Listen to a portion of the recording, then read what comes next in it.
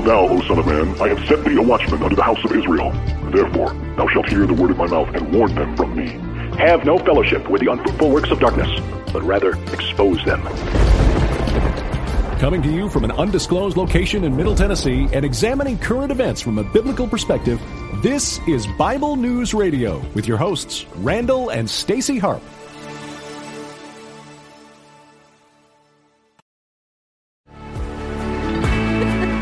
That was funny. All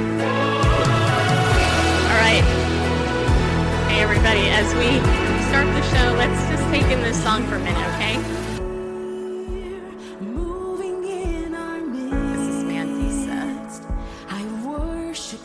Singing Waymaker. Yeah. I worship you. You are here, working in this place. Yeah, you are. I worship you.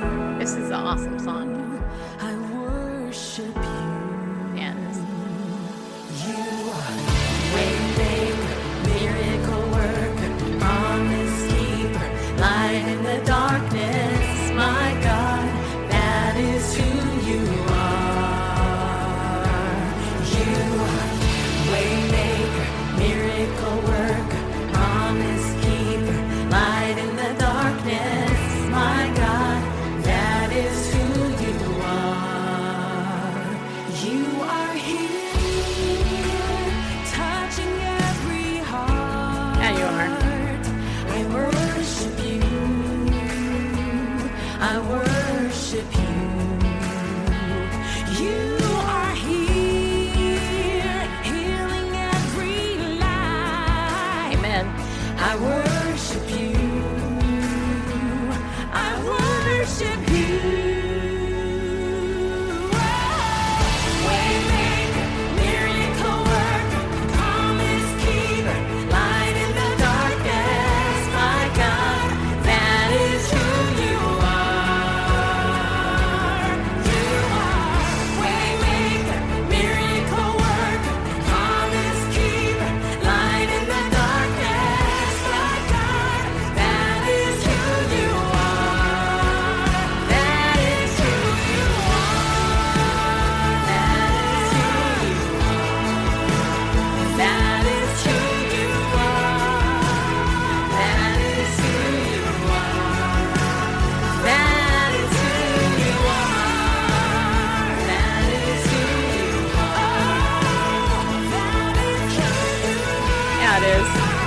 That is who you are. By faith, I believe that even when I don't see it, you're working.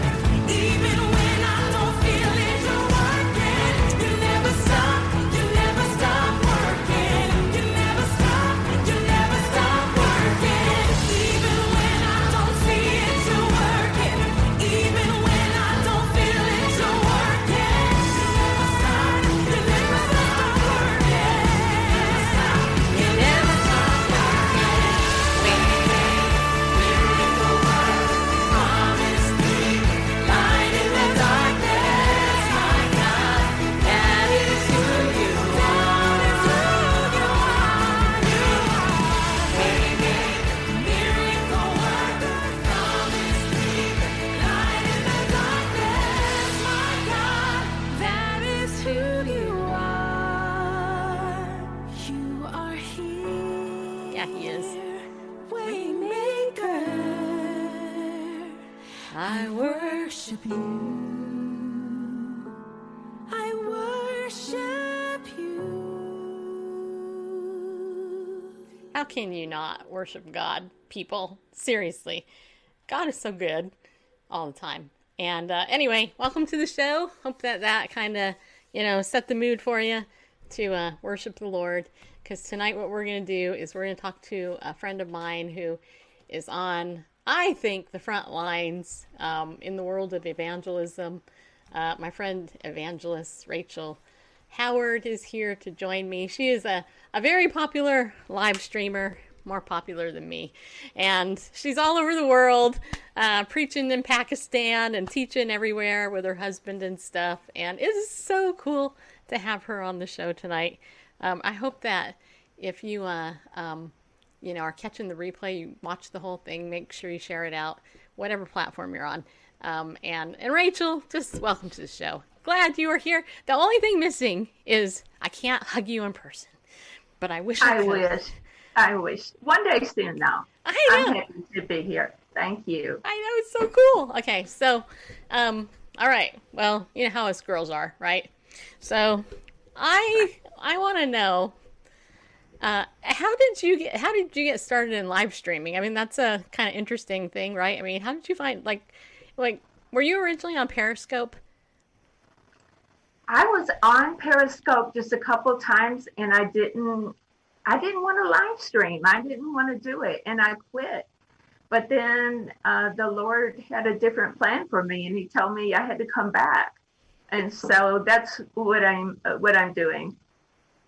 So I'm learning to like it. I'm learning to enjoy it. So, but I do enjoy it actually now, but it took me a while. How did you find it? You know, I found Periscope through a girl named Rain, who was on Tommy's Scope, and invited. I don't know how I found her, but anyways, I ended up watching Tommy Norman, and as I've told Tommy before, I thought Tommy was like a teenager at that time, maybe doing it late because her parents had already gone to bed or something. Right. Then I found out that actually she was an adult, and so I began watching her, and she blessed me, as she's done so many people. So I know. Yeah. Do you know that Tommy actually holds the record for being the #1 repeat guest on my show? I think I've heard that. I think I've heard you say that. Yeah, she's good. Yeah, I've had her on. I think in 1 year I had her on over 6 times in 1 year. Wow. I need to get her on again. We were actually talking about that, and of course, I dropped the ball because we're not broadcasting every day like we used to, and so it makes it harder because of the weekend and stuff. But yeah, see that, and I was thinking about that too. I was thinking I would not know you. I wouldn't know Tommy. I wouldn't know Rick. I wouldn't know so many of the broadcasters.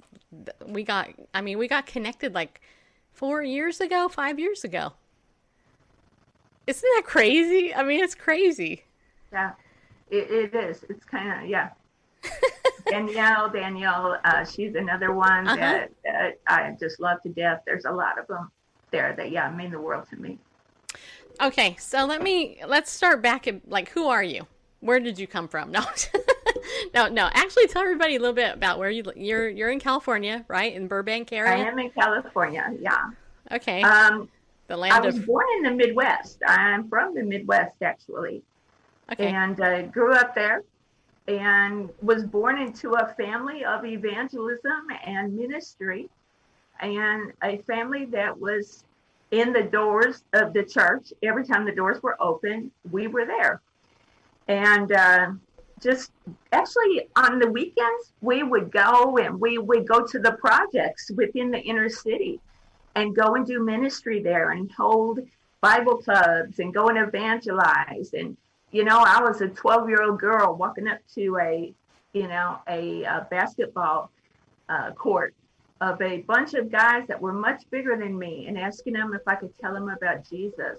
So that was kind of my start. It's all I've ever known. That is so cool. So, yeah. So you were raised in a Christian home then, and you're still walking with the Lord. That's a miracle in itself, right? I'll tell you what, Jesus is everything to me. I got saved when I was 4. I got saved July 5th, 1964. I could tell you what I was wearing, where I was sitting, everything about it. And I told my mom, at that time, I thought that if I died right then, now, that's pretty young, but I knew I needed to be saved. So I went forward, got saved, got baptized. There had to be something. I will tell a funny story about my dad here. I kind of wonder what kind of 4-year-old I was, because I remember afterwards, we went out to eat, and my dad said that he had been worried about me. So he thought I wasn't going to get saved, and I was 4, and he was worried about me. So I might have been an ornery 4-year-old. I don't know. But that was, I'll never forget that. I thought, wow, that's pretty bad. But and then I went to a Christian school all my life. And so, God, Jesus is, my walk isn't by any means perfect, but if there's ever been a time that I walked away and said, I'm done with God, no, there's no way. There's no way. You know what? Amen to that. And I don't personally understand how people can. You know, I mean, there have been times for me where I've shared this numerous times on the show, maybe not a ton, but a couple, where I remember I was just so mad. I was so mad at God that I ripped up my Bible and I kicked it around the house. I threw it in the air. I was, this was like the closest I could to get, beating God up was like destroying the Bible, which, is why I have a new Bible. Actually, the new Bible I got, well, my favorite Bible is Randall got it for me when I turned 30. So it's 22 years old now, and I just it's been taped and got duct tape and and all that, but I never walked away from God. Even during that time, I was just really ticked off. Like, really, I'm gonna beat you up. Like, and in the midst of it, Rachel, I have to be honest and say that it wasn't like I knew I could beat God up. I mean, because even in the midst of me feeling that way, I felt so awful. And I remember yelling at God, telling me, "Go ahead, just send me to hell, just do it, And in the minute I said that, I just felt like, oh God, that's the worst, stupid thing ever in the world. I felt so bad. And then I learned that God could handle my anger. He could handle my emotion and stuff. So how do you deal? I mean, you've been a lifelong believer, so how do you deal with disappointment and the stuff that happens within the body of Christ, where people, they do reject Christ? That's a good question. I've been around a lot of Christians and leaders that have done things that unfortunately took them out of ministry. I have to say that I'm not surprised by. I'm not somebody that is easily surprised by any of that, and I just keep on looking to God. I just know that God will never fail me. God will never fail me. He will never fail me. Are there some people that reject? Are there people that make fun of me sometimes? I've had that all in my life, and at times because of Jesus. In college, in my job, before I became full-time into ministry. And it doesn't bother me. It really doesn't bother me. I'm chuckling because I'm known in certain quarters as that Bible woman, and I'm like, thanks for noticing. You want to read? You want to read it? Amen. That's right. Yeah, I mean, It's like, yeah, thanks. Yeah, I'm glad you noticed. If that's what you noticed about me, good. That's right. That's right. I think it's great. So I want to say hi to Jill and Pam and Kevin. Randall, I don't think we're on YouTube. I was checking. And then there's a QT Lady and Penny are over on Periscope. I think there's a couple other people there potentially, but I can't see anybody on YouTube, so I don't know if we're over there or not, because maybe we are and I just don't know about it. But it shows that we're live. Really? Okay. Okay. Well, anyway, if you're on YouTube, hello, people. Glad you're over there. Just wanted to say that. Okay, now back to Rachel. Okay, so Rachel, you are, you call yourself an evangelist, and do you believe that is your spiritual gift? I do believe that it is my spiritual gift, and it's been something that I've always done. When I went away, I grew up doing it, but then when I went to college, I did not go to a Christian college, but I found it easy to share the gospel. Like, I took speech class and we had to do a speech describing something about us. And so I said, what is a Christian? And I presented the gospel. Anything that we had to do, it just became really second nature to me. At the hospital, When I worked at the hospital, I was known as the chaplain, and they would different floors would call me at nighttime, and because if the chaplain wasn't readily available to go and be with a family, I did not realize that God was going to take me out of medicine, something that I had gone to school for so long, and put me into full-time evangelism work. But I'm thankful that he did. I've enjoyed it. I loved it. So. That's very cool. Just so everybody knows, the internet is a little bit lagging, so Randall's trying to work it to get it where it's not as lagging. So just that's why there's a size difference on the screen. Just so you know, we're aware, people. So it's funny to me because the Bible talks about how we have certain gifts, the gifts of teaching and prophecy and all that. And it's really neat to know, at least I've discovered this, that when you have a gift, you can't really run away from it, because it doesn't matter what you do, you end up doing it anyway. Yeah. You know what I mean? So, and I know one of the things that I've been really excited about is I know that on your Facebook, you talk about how you've been recently given these opportunities to minister in Pakistan and stuff via the internet. Tell me a little bit more about that.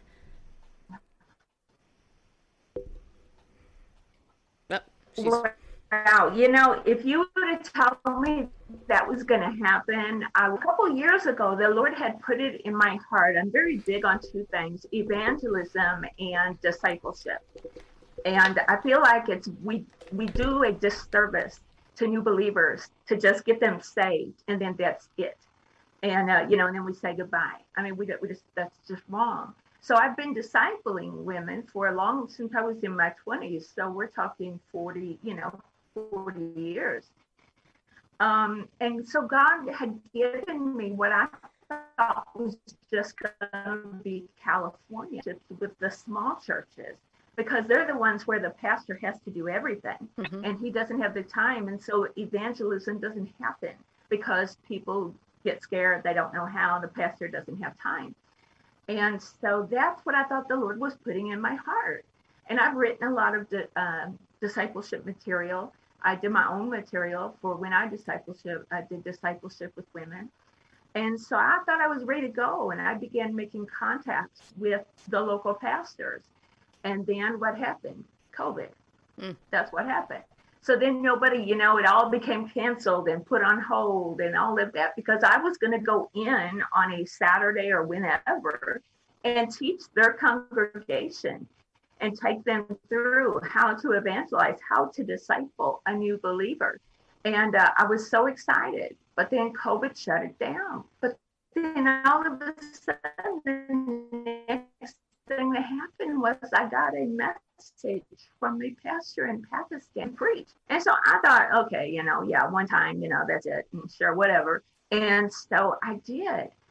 But then I started getting calls from more pastors in Pakistan. And then I started getting calls from to the point that I am now preaching about 4 days out of the week, from right here in California to other countries. And I also have 3 TV programs now. So I don't know. I just, whatever God gives me to share the gospel, I'm gonna do it. So that's all I can say. If you would have asked me if I would have been doing that, I wouldn't have guessed that that's the way it would have gone, but I'm so glad because I get to see what's going on around the world. And I get to tell people how much Jesus loves them. And especially some of the areas that are so poor. And they don't have a lot of people that maybe care for them or go there or whatever. And I get to just come and talk to them. And it's funny because sometimes all that the pastor has is this little tiny cell phone. And I'm on a screen. It's a cell phone, but I get to interact with these people and pray for them. And be in contact with them, and I love prayer. God and put in my heart when I was a little girl was His Word and prayer, and so it's been so exciting. I just love it. I just pray He just keeps on giving me more. Yeah, that is cool. Everybody pray that this connection clears up, okay? Because we're getting a lot of interference, Rachel. It's garbling. It's going in and out. It's you're fine now, of course. Now that you're not talking, you're fine. Of course you are. But so, did you have any? I'm asking this because I've studied the persecuted church quite a bit, and I know that Pakistan is a hot spot for Christian persecution. Were you? And frankly, there's some scammer types, on the internet, coming from Pakistan and other places, or allegedly coming from Pakistan and stuff. How did you know these guys were legit when they reached out to you? Well, I talked to them because if someone asks me to do something, I want to know what they believe. I want to make sure that I'm in agreement with, the major doctrine. Mm-hmm. I don't bother about the little things, but so I would ask questions and we would communicate that way. And I pray, and I think the Holy Spirit leads me. Now, there are times where I have had to, I've canceled some because I have found out something. I think as long as I'm telling, listen, if they're a scammer, then they need the gospel most of all. Right. And so, fine, I'll talk to you about the gospel, and maybe it'll sink in and you'll get saved. But I pretty much just prayer and talking to them. I figure if they can carry on a good conversation with me without, fumbling over some basic questions, then they're okay. And I look at their ministry also online. Sure. Well, see, I think that's a good thing because the truth is that the underground church and a lot of the persecuted church, they have very little, they don't have the access that we do. I think in America, we take this completely for granted that, it used to be that there was Christian bookstores everywhere, and now there's not. Interesting how that happened. How they all of a sudden disappeared after Amazon took everything over. Go to christianbook.com, people. Buy stuff from christianbook.com. In fact, just a public service announcement. Some of my friends, I was talking to somebody today, encouraging them to get some of Ann Polk's stuff. She's the Lord delivered her from lesbianism. She's got a great ministry, but Amazon will no longer carry books that show homosexuals can get saved and transformed and leave the lifestyle. They don't do it. They have completely banned books from these guys, from a lot of my guests that have been on the show, like Stephen Black and Joseph Nicolosi and others who, they're sharing these testimonies. So christianbook.com, and I know at some point I will have an affiliate link for them, but christianbook.com has a ton of stuff, and they have a lot of good sales on as well. But yeah, anyway. I lost my train of thought, just so you know. I forgot why I brought that up, but anyway. Yeah. So there you go. Christian bookstores disappearing. Oh, yeah, that's what it was. So thank you, memory. my better half. Yeah, no, so having, like, when I was writing a lot about the Christian persecution, a lot of people didn't know that, most pastors have very little training in all these countries, and they don't have, they don't have access to Logos software or anything like that. In fact, there's a lot of ministries that can literally, like, I know Dr. Woodrow Kroll from Back to the Bible from many years ago. He has a very cool ministry. I love him. He's like one of my favorite. But he put all of his messages from Back to the Bible on a thumb drive, and you can now buy that or sponsor it to be sent wherever. Oh, wow. So if you can, and then that's designed to train pastors and stuff, because even though I personally believe that if you really are born again, you have the Holy Spirit, if you have God's Word, He'll teach you His Word. I mean, He has me. But if you don't have somebody else teaching you how to do, the ministry, or kind of leading the way, then it can be kind of difficult to know sometimes. And I think as Americans, we're really blessed because we have all that, and God can use you to do that. So I think that's cool. So there you go. I want to let you know, too, people, the whole bunch of you that are watching right now. If you have any questions, let us know, okay? I can take questions in the chat room, over on Periscope, and I think I can look over on Facebook, too, if you have any over there. I don't know about YouTube because I haven't been able to find us on YouTube yet, but I think Randall can check over there. I'm checking that. I mean, we're... Oh, there we are. Now we're live over there. Okay. So I didn't see it before. Huh. That's weird. Okay. Well, anyway. All right. So, so share with us a little bit about you and your husband. Tell me about your marriage. How long you've been married? I'm married to the greatest guy in the world. He's a worship leader. He's a musician. He's got an awesome voice. He's more quiet. He's a man of few words, and so I'm blessed to have him. He keeps me, at the level I should be, because I can be a person of many words at times, too many words. I have no idea what that's like. He loves the Lord. He loves the Lord, and we were just made for each other. We were just made for each other. That's all I can say. He works. He hasn't worked a lot since the shutdown because of COVID, but he has worked in Hollywood, and so that job is kind of, it's also become a little bit more picky because there's not a lot of jobs in Hollywood that a Christian, should be doing. So those things have kind of died down, but he's wonderful. That's cool. Well, I'm glad. And isn't it neat to have a spouse that supports you in what you do? He does. He supports me. He prays for me. There are times when I have woken up in the middle of the night and he's on his knees at my bedside praying for me, and I didn't even know it. And I love that he supports me. Yeah, he's my advisor. As I told someone today, he's kind of my security guard because, as you know, sometimes messages can come over Facebook. I was telling someone today that, someone was sending me some very inappropriate messages. And that's when I hand my phone to my husband, and he video calls them. And the thing is, it comes up that it's Rachel, but they get this little surprise when it's actually my husband calling them. And so he takes care of that end for me and supports me. And he sings too sometimes. So that's nice. Cool. That is very cool. Well, you know what?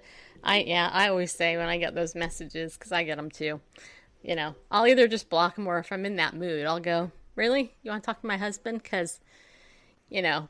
He would be more than happy to put a fist up your nose, Mister. Actually, my husband's gentle. I would be the one willing to do that. Probably the way it is with me. Yeah. I'll give a warning first. I do think it's funny. Yeah, I would say probably the most provoked Randall ever got. And this is just funny because we went to Israel and we were on a flight to Israel, and I was sitting in an aisle seat and there's this guy obviously in front of me, and this guy kept moving his seat back. And I'm not the smallest person in the world, and those planes are like made for like petite women who are like 100 pounds and I'm not. And anyway, this guy kept just like moving his seat back. And so finally, I said something like, dude, can you like move your seat up? This is only a 15-hour flight. It's not like it's a 2-hour flight. It's a 15-hour flight. And I'm like this, And I don't know what it was he said, but I went ahead and did I hit his chair? I think I did. I think and then he turned around and said something. And then my husband turned around. He moved his chair back. He slammed it back after he hit it. Yeah, and I was like, And then my husband was like, and then the steward or guy, the flight attendant was like, do we have to break you up? Fisticuffs going to Israel. But, it was just, and that was probably the most, aggressive I've ever seen Randall. Because, where are you going to go? You're on the airplane, right? You can't throw the guy off. But yeah, well, he stood up and was about to, I don't know what he's about to do, but. Oh, man. Yeah. I just got in between, I got in his face and said, back down. Yeah. My hero. Yeah, he was. Anyway, tell me a little bit about what's going on in California. Because we know Gavin Newsom has lost his ever-loving mind, it seems. As a recovering Californian, that would be me, smart enough to get out of there. He needs to be saved, and so he has lost his mind. He is following a different spirit and not a good one. So, I am praying. I do a lot of prayer walking, and I'm praying for him. I'm believing that he's going to get saved. Right now, I'm concentrated on I do a lot of street evangelism. And so, there's a lot of people. The good thing is that more people are getting the hint that this guy is nuts. And so it's opening a door actually for the church, I believe. And so I talk to anybody about the Lord. That's just, I ask the Holy Spirit when I'm in the car, where should I park? What store do you want me to go to? Because, there may be several grocery stores of the same thing. I'll be, which one, Lord? Where do you want me to park, Lord? And the reason I do that is because as the Spirit leads me, there's always somebody there to talk about them, to talk to women, to talk about the Lord to them. And so it's, I think California is going to experience revival. I think that that good things are in store for California. And so I'm holding to that. I am not going to let the devil, as long as I'm here, I'm not going to back down, and I'm not going to stop evangelizing, because the most important thing is to try and get the gospel to these people. Because as people get saved, and if you can work on getting them discipled, then you know what? They open up. Their eyes are open. The scales fall off. Right. And people begin to see truth. And so that's my goal right now. I know they're nuts, but I'll tell you something. I haven't worn a mask. Probably the first time you'll see me put on a mask is when I go vote, because I'll probably have to wear one for that. But I don't wear a mask, and don't plan on putting one on, Amen. And so I walk around in my Trump hat, in my Trump pin, and I just want to talk to people about the Lord. If we can get the people in California, the more that we can get saved, the better chances that we have. Amen. Amen. Pastor Tommy sent me this. Yeah, she did. She sent me it. I think between you, me, and her, we could cover the nation. You take California, I'll take the southern part, and Tommy can take Michigan and all those areas. Yeah. And we'll all walk around with our Trump hat on. That's right. That's right. We'll make America great again. No. That's right. Except I have so much hair, it's hard for me to wear a hat, but you guys got the point. Yeah. Well, you know what? I think that's great. And I can tell you, I think that there's a misnomer about California. First of all, I think more people in California are conservative than liberal, first of all. Number two, California has had numerous revivals in its history. I got saved in California. I was a student at La Sierra High School, and in my freshman year, I was taking a choir class. I was in that class, and another student by the name of Gail became my friend, and she started sharing the gospel with me. And she kept talking about God, and I was like, lapping it up. I was like, yeah. Because my mom and dad were Catholic. They got divorced, and my mom left my dad. I was dedicated as a baby in the Catholic Church, and I had my my first communion. And then after that, that was it. It was, no God after that. Until Gail told me about the gospel. And I got radically saved in a public school. In fact, Student Venture was what it was called back in the day, from Campus Crusade for Christ, Bill Bright's thing. Student Venture was on campus. And this is so cool. The Christian club was called the Fish Club at the time. And the year I went in, there was one senior girl who was getting ready to graduate, and she was the only person in the Fish Club, and she had been praying that God would bring in new people. Well, Gail led me to the Lord, so me and Gail went to our Spanish teacher. Her name was Mrs. Lorraine Cardine. She actually just turned 86 years old. She's still living. Spanish teacher. She sponsored this class. Most joyful, Catholic, charismatic woman I've ever met in my entire life. Love the Lord. I got to see her about 10 years ago, or maybe 15 years ago, at my favorite, she was my second favorite teacher, my first favorite teacher's retirement. And Mrs. Cardine would have that Bible study every week. And this guy named Steve came in. He played, was it Steve that did that? Yeah. Steve taught us, and Rusty played the guitar.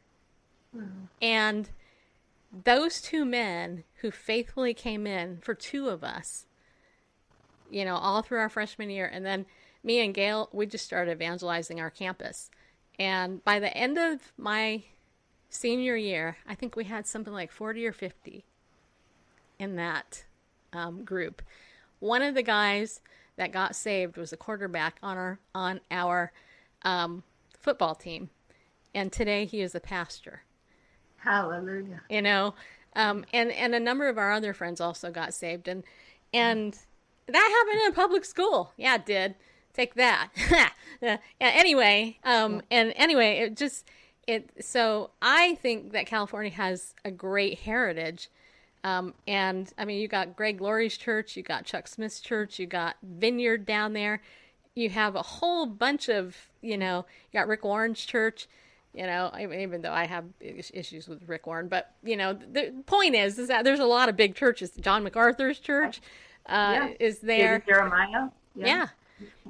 David Jeremiah, he's in California?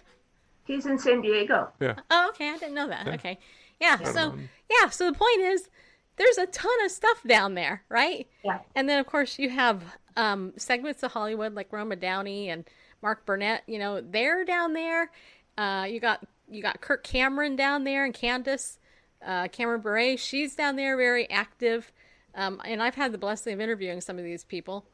Ray Comfort's ministry is down there. We've had Ray on our show a lot. He's fun. He's a fun guy. But anyway, the point is that there's a ton of Christians in California. Yes.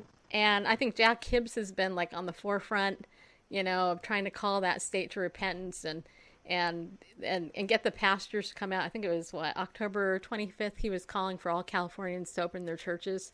I don't know how many did. I got to catch up on those streams, but I think that there's a lot of hope. I really do. What the devil has managed to do, and a lot of people have fallen for, is we look at somebody and we decide, oh, they'll never get saved. Right. And I have a story about that, if you would let me share that. Absolutely, go for it. But we believe, we just believe that nonsense. We believe that, if we go, they're going to beat us up, or they're going to spit in our face, or they're going to whatever, Mm-hmm. A few years back now, I was friends with a pastor, and we would talk a lot, and he would tell me I said, tell me about your dad. And he said, oh, my dad, no, my dad's not a Christian, he'll never get saved. He's an alcoholic. You don't understand. I said, I want to talk to your dad. And he said, I'd never met the man. He's like, no, I'm telling you, you don't understand. He could physically assault you and blah, blah, blah. And I said, I want to talk to your dad. So at some point, God told me, shut up. He said, you deal with me about that and let me deal with this pastor who, did not want me to talk to his dad.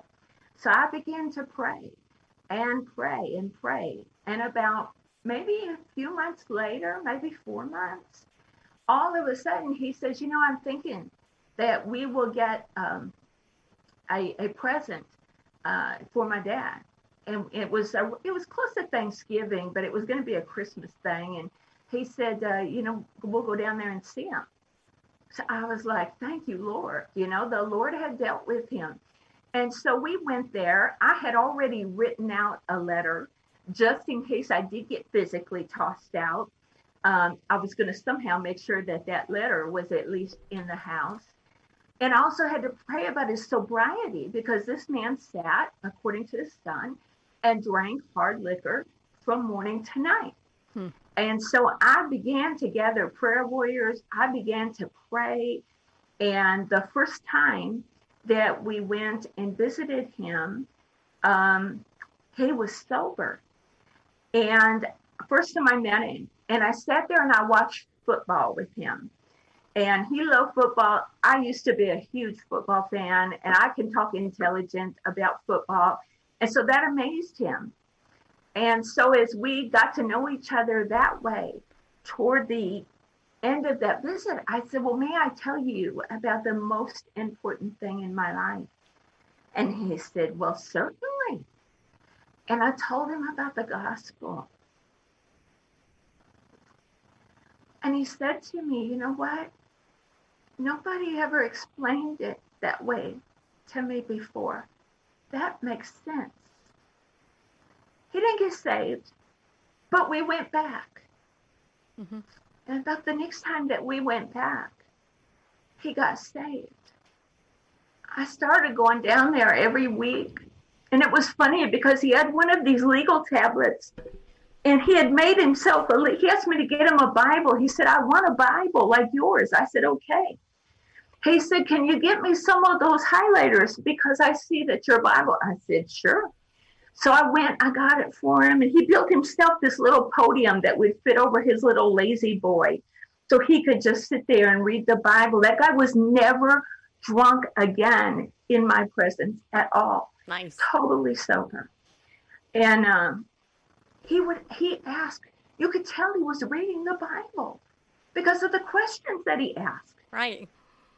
And so, it was just amazing. And going down there every week. And then a few months later, I got a call that he had been diagnosed with liver failure, and he had checked himself out of the hospital, and he wanted to go home to die.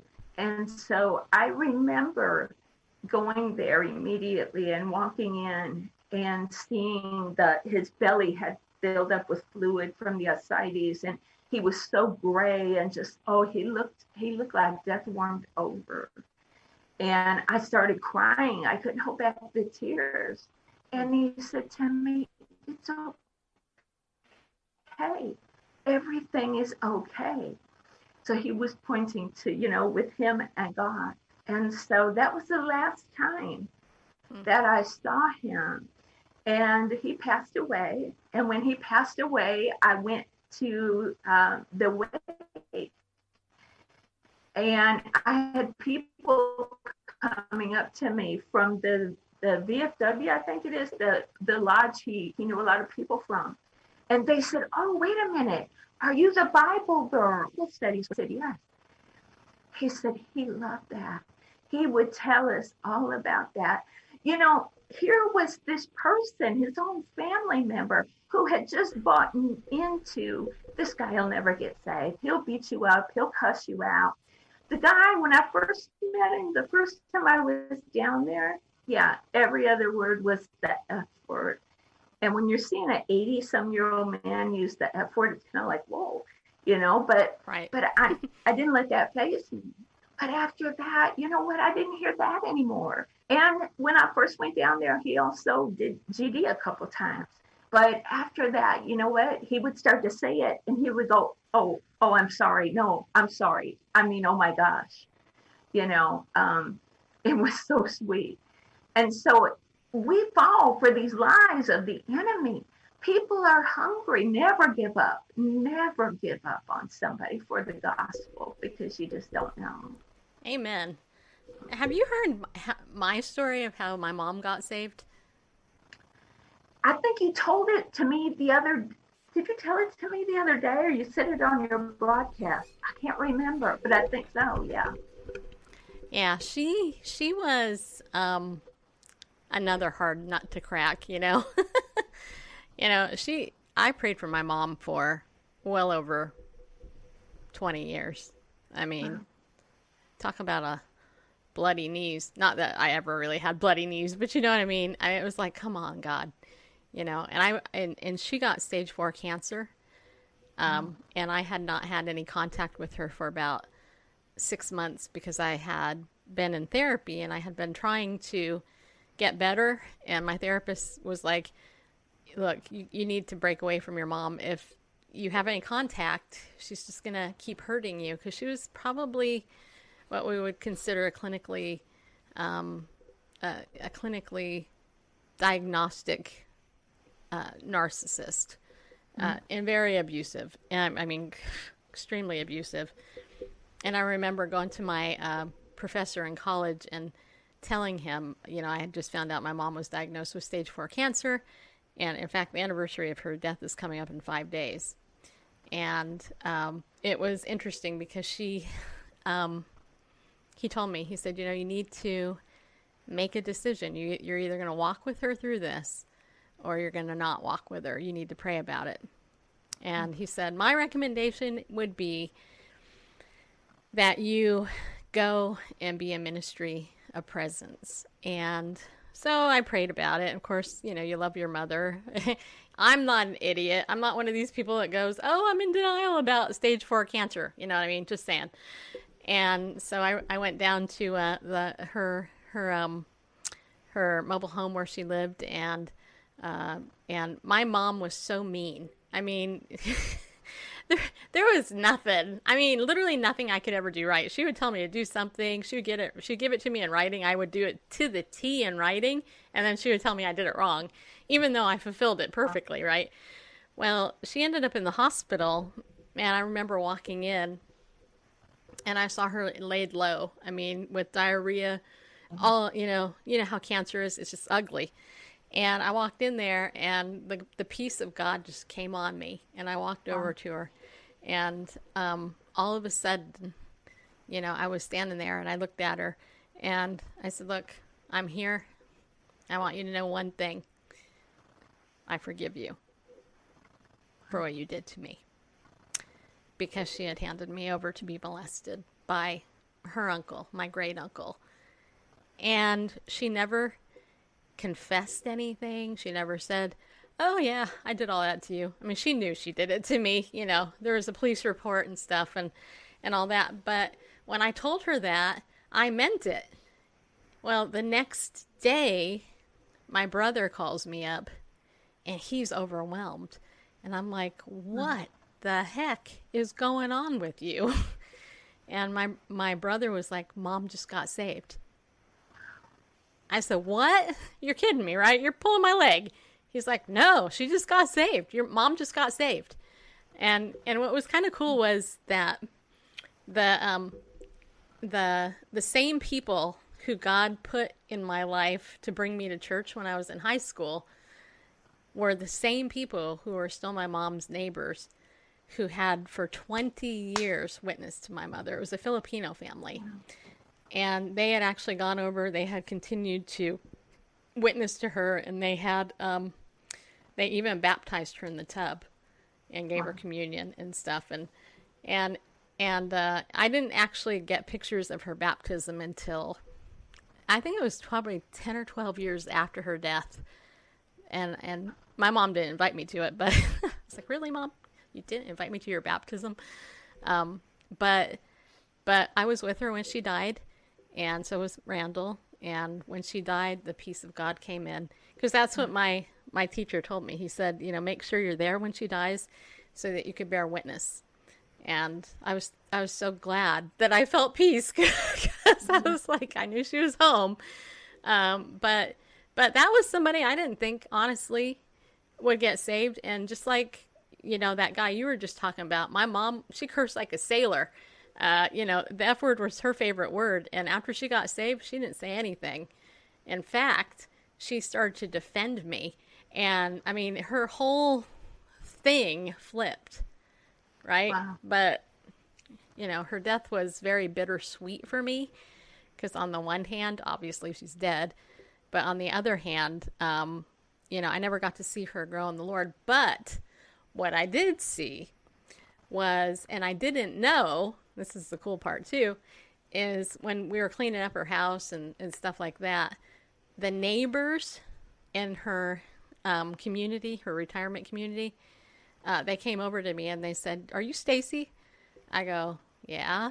And they're like, "You're Mary's daughter, right?" And I said, "Yeah." And they're like, "Well, I want you to know that your mom had been coming to a Bible study for a year." She never told me this.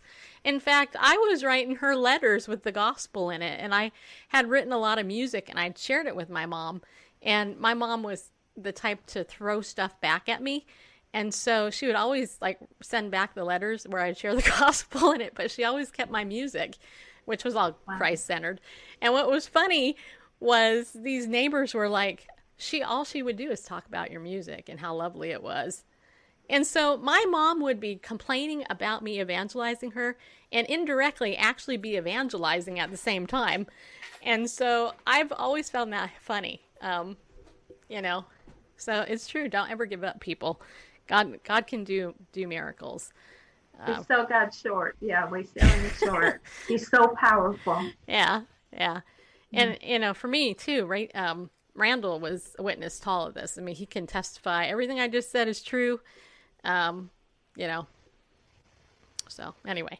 I took care of people on life support in the hospital, and I would get down in their ear if I knew that things didn't look good for them. I would get down in their ear and just share the gospel with them because, I don't know, but maybe they can't talk to me, but I don't know what they're capable of understanding. So why take that chance? Why not use it? And I'll tell you, I've led a lot of families to the Lord around the bed of a dying patient. So just, never give up. Never sell God short because he's powerful. All I am is a vessel. All we are vessels.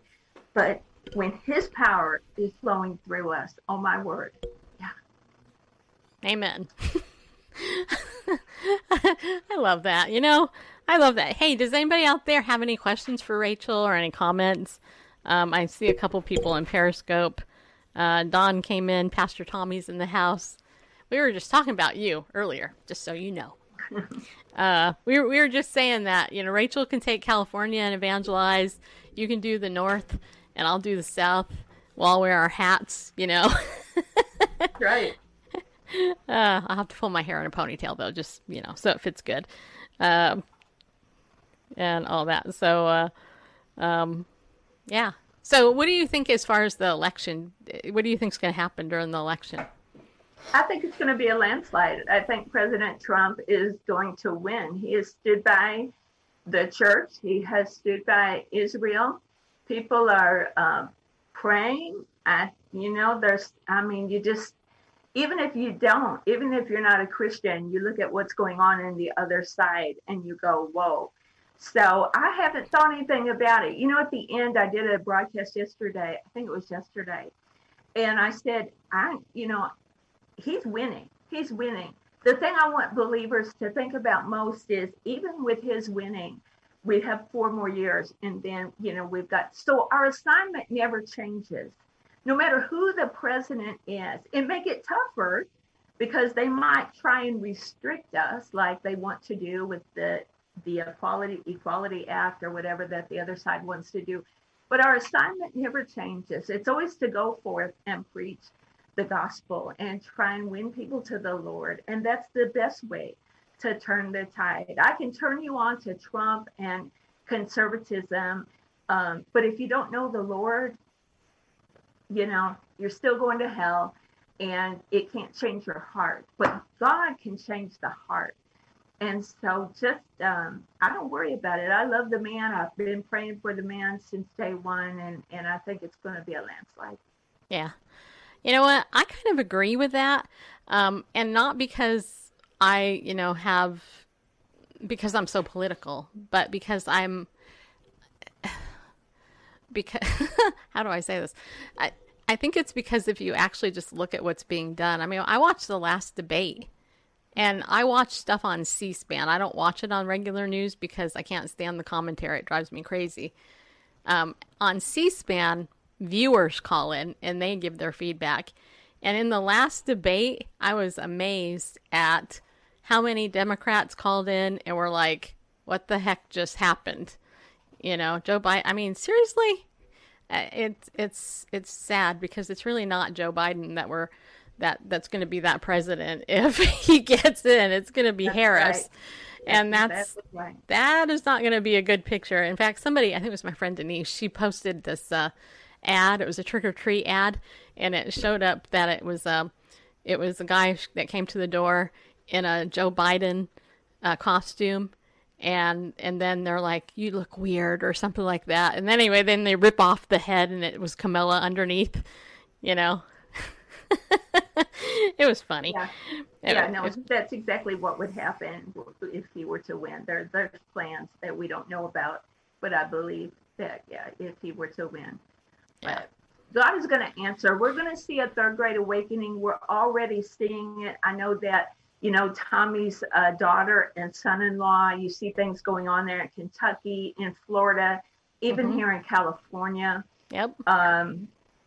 And so I'm excited. This is our time, and it's time for the church to wake up and for the church to arise. And don't stay in the pew. Go there, but then leave the pew and go out into the world and into your city, into your town, and preach the gospel. Tell somebody about Jesus. If I can say one thing, I carry this with me everywhere I go. It's my little red bag. Inside my little red bag are Bibles, New Testament, tracts, discipleship material, verses, all sorts of jazz in here. I take it with me everywhere I go. I'm always prepared to give somebody something about the Lord. Don't ever be caught off guard. And start asking the Holy Spirit to direct you. Lord, where do you want me to park? Where do you want me to go? What do you want me to do? He will lead you. And it will become the funnest thing you've ever done. You know what? And it is. It's the greatest and the funnest thing. Yeah. Well, I have to tell you, this is so great. I got to tell you a story. So, and it kind of ties in. So for the last 50-something days, I've been getting up early and praying and reading the Bible with a group of people, right? Pam Gillespie has headed this up. Anyway, I met a woman in this group. We were all strangers, except I knew Pam. But here we are, like, makeup, no makeup, whatever. First thing in the morning, hello, hi, we're on Zoom. Hey, don't you look great in your bathrobe? Whatever. Anyway, the whole point of this was to just get to be accountable in Bible reading. Well, anyway, there's a woman in this group who I connected with this week, and we ended up having a 2-hour conversation, and she shared with me her testimony. It was so great. Part of her testimony involved, it was around 9/11, and she was going into work during 9/11, and a woman at her job handed her a Bible tract, and it had roses on the. I think she said it had roses on the cover of it, and she's an attorney, and so she threw it in her briefcase, went home, forgot about it, and anyway, and then a short time later, she had been going through some stuff, and she remembered that she had a Bible, and she knew intuitively that it was wrong to throw a Bible away. And she told me that the only reason she had a Bible was because she ended up going to a Christian college, never got saved, had to go to chapel. She only had a Bible because she had to take a class on the Bible. And the Bible was the textbook, but she never actually read the Bible. But she knew she had a Bible. Well, she went somewhere else. I don't know if it was the same person or if it was somebody else, but somebody else ended up giving her another tract. Except she told me that tract had cartoons in it. And she said it caught her attention, and she decided that she would read it, and that she was very moved by the fact that it was something that drew her attention, but she still didn't know. She didn't quite understand what it meant. But she knew she had to look up the verses in the Bible. So she went and she found the Bible. She was super happy that she found it and she didn't throw it away. Because she knows it's wrong to throw Bible away. And anyway, after that, she was able to eventually go to church with this person. And she did get born again. And now she's been involved in precept Bible studies and just devouring God's Word. She's been a believer now for, since 9/11. So however many years that is. But I share that because of the tract. They work. They totally work. Randall and I with the Gideons, I remember on an auxiliary distribution I went out on once with my friend Doris, she's like 30 years older than me. She's like, okay, we got to mark down how many we're going to give away. And we went into this dentist's office, I think it was, or a doctor's office. It was in California. And we went in there, and there's probably 50 people in the waiting room. And I walked in, and I'm like, I can't wait. And there's this lady sitting in the front row of chairs. She's like, what are you doing here? And I'm like, I'm here to give out Bibles. And I held up a little testament. And she's like, I don't want a Bible. And I'm like, okay, well. And so then I said, hey, does anybody else in here want a Bible? It totally got quiet. And there was this kid in the back of the room who went like this. And I said, awesome. And I took my bag of Bibles. By the time I got to the back of that room with that testament for that kid, as I was walking back to come up to the front of the room, everybody wanted a copy. Wow. So I literally handed out, I don't even know how many. And the lady was, no, I don't want it. And then my friend Doris is like, oh no, do you know how many you had? I said, I don't know, Doris, how many I handed out. But, we did what we're supposed to do. So, people are wanting that. And when I can tell you in my networking communities, when I was talking to people, like I started inviting people to a Bible study that I'm doing. And even today I had a meeting with somebody and I said, and I don't know if they're a Christian, but they're like, anything else? I said, yeah, I'm doing a Bible study every other Tuesday night. You want to come to it? Oh yeah, sure. I'd love to. And people are coming. I got like 40 people on my email list for that. And people who I would not expect to want to come to a Bible study, but the harvest is plentiful. That's right. And the laborers are few. That's right. Good for you. Go and just pray.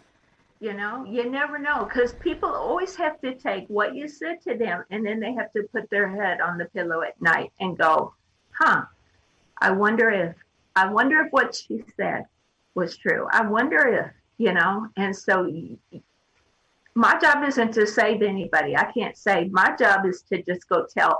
We get wrapped up in ourselves. We make it all about us. It's all about God. Right. Just do your job, and whatever the decision, that's between them and God. Your only responsibility is to share the gospel. Yeah. That's right. Amen. Well, it looks like our time is we went over time, but whatever, it's okay. I can do that. Is there anything else that you would like to share before we kind of cut off? I don't see any questions coming through because everybody's just holding on to all of our words. Yeah, they are. I would just encourage people to go and start to share the gospel with people. If you don't know how to do it, if you would say, I just don't have a clue, then please get a hold of me. I'd be happy to help you with that. But you know what? It really, I mean, your own testimony of how you came to know the Lord. How did you get saved? You know, just go and tell people what you know, because you know what? God has been, he's everything to me. Why in the world would I not share it? Why wouldn't I share about Jesus after all that Jesus has done for me? Amen. That is so awesome. And it's so true. That's the best part, you know, and people, you know, here's just a trick. All right, people. I'm about to reveal a secret. You ready, Rachel? I'm ready. Okay. So one thing I've learned as I've gotten older, you know, with like white hair and stuff, is that even though I might not feel like I look like an old person or an older woman, I use my age to my advantage. And I'm like, honey, because when I hit 40, all of a sudden I started saying that to people.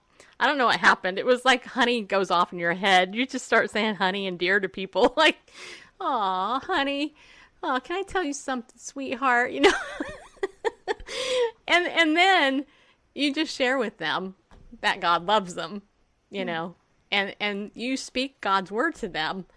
And then pretty soon the Lord is doing what he's doing.